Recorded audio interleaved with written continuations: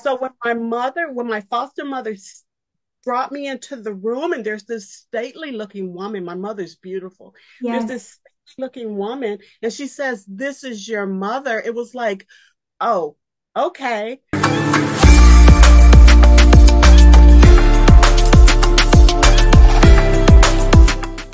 Welcome to another episode of Hey, I'm Listening. I'm your host, Dr. Joan. And this week we are talking to a fabulous woman. Her name is Annabelle, also known as B. Baumann.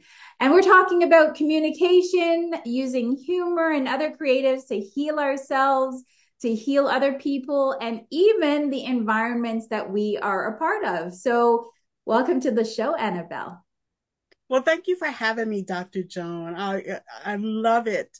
I love what you do as far as trying to make the world a better place, and so I'm happy to be here. And each of my guests have part of the answer. And that's the beauty of, speaking with individuals every week is that they're really coming to the table and having a dialogue with me that I then get to go, how does that fit into the national healing journey, that we want our African diaspora to go on? And how do I even begin that journey of speaking with our nation about that? So, welcome to the show. It's a pleasure to have you. Let me tell you a little bit about this beauty that's in front of me. Annabelle, or B. Baumann, is a certified intercultural trainer, moderator, and speaker. She has worked as a blended learning business English trainer in Germany since 2005. She published her first humorous self help book, Girl, You Ain't Crazy, in 2020 and has published a dozen literary short stories and essays.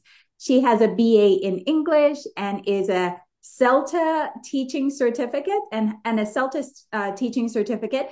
And as a courageous stand-up comedian and humorist, she explores German society, African American culture, and belonging. Those are interesting, pieces that you have woven together. So tell us about how you began all of this work. What even brought you into Germany and, all of the intersecting parts that are, there? How did it all begin?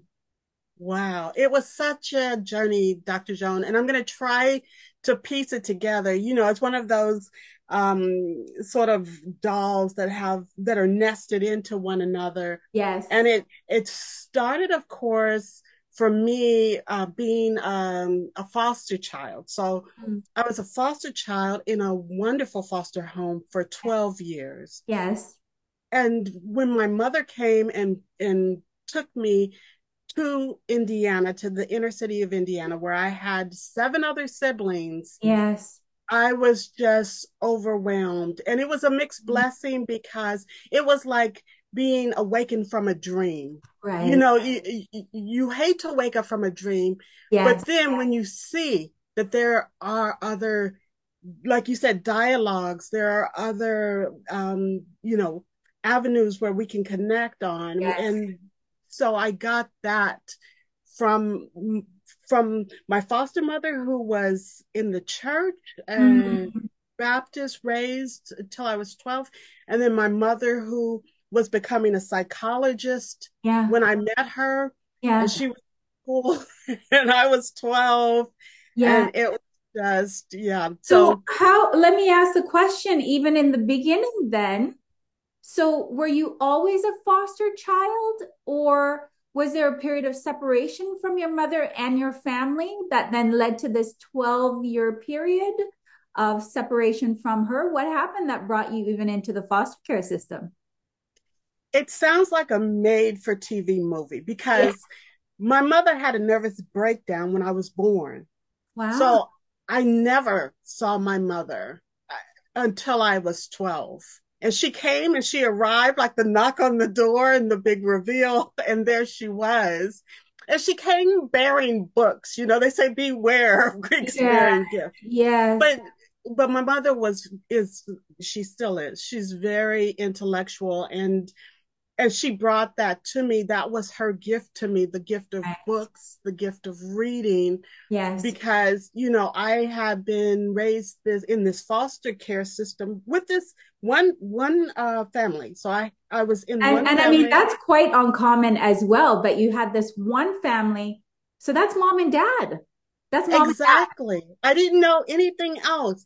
And because I was raised as a Christian child, we were to be seen and not heard. Yeah. So what they told you was what you had to do, Yes. and there was no sort of rebelling. Like I didn't Yes. have any idea towards that. Yes. So when my foster mother brought me into the room, and there's this stately looking woman. My mother's beautiful. There's Yes. this stately looking woman, and she says, "This is your mother." It was like, oh, okay. And then, we went in a room and had a dialogue about the books, because she bought me a collection of sort Yeah. of all things the Grimm brothers. So here Yeah. I'm in Germany with Grimm brothers. Right. So, but anyway, yeah. So it really, for me, was it was an awakening to a part of society that was poor, a part of society that was not thriving. There was drug culture there.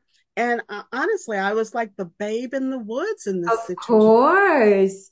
So Mhm. you go in, you leave mom and go to live with now adopted mom, although on in Yeah, paper things it's the like that. reverse, right? Hmm. And Hmm. so now you go to this person that you don't know. And what unfolds as you enter into that kind of environment with an individual that you don't know at all?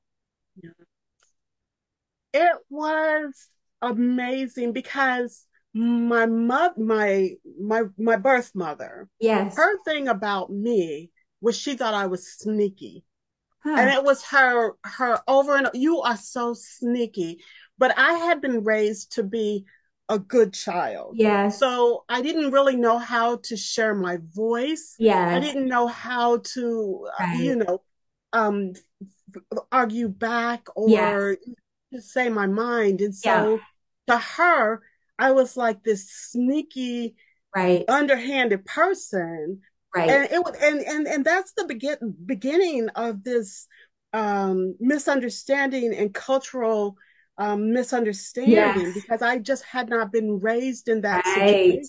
Right. So she felt like if you weren't like out front with the truth, you were actually lying. Whereas for you, it was the polite thing to do. Exactly. I was being a good child, Yes. and even to the point where I called my foster mother and I Yes. said, "This is not work. Like, I want to Yeah. come home." I Yeah. was trying to say, Yeah. my mother was listening on the phone. And Mm. my mother tells me after this call, she tells me, "Don't ever call her again." Wow. And Wow. do you think I didn't? I didn't, because Wow. that's what she told me. So you cut it clean at that point from really the only foundational person that's been a part of your life. Yeah. Hmm. Wow. So that must have been devastating for that 12-year-old. It was sort of Alice down the rabbit hole. Like, Yeah. how far does this hole go? And luckily, I do have a curious mind. So I was like, how far does this hole Right. go? Yeah. And I had five older brothers. I had two sisters who were out of the house with children of their own. Yeah. And so it was a whole world. So the interculturalist in me was there. There was like Yeah. sort of a social scientist. Like, Yeah. how do these people function? How does this Right. work? Right. Right.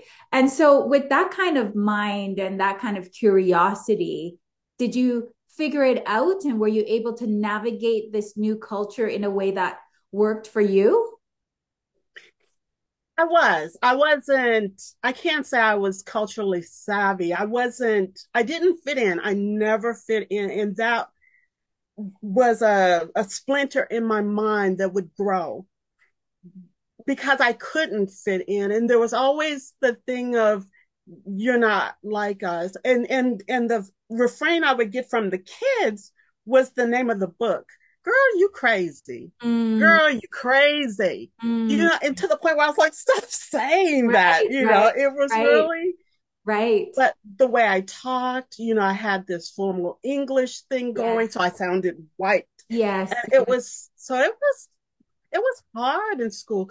And the only thing that saved me, I think, is the fact that I do have a temper. I don't have a temper. You know, I'm one of those people where I go along. I yes, go yes. along, you know, and so the kids are, yeah, attacking and on and on.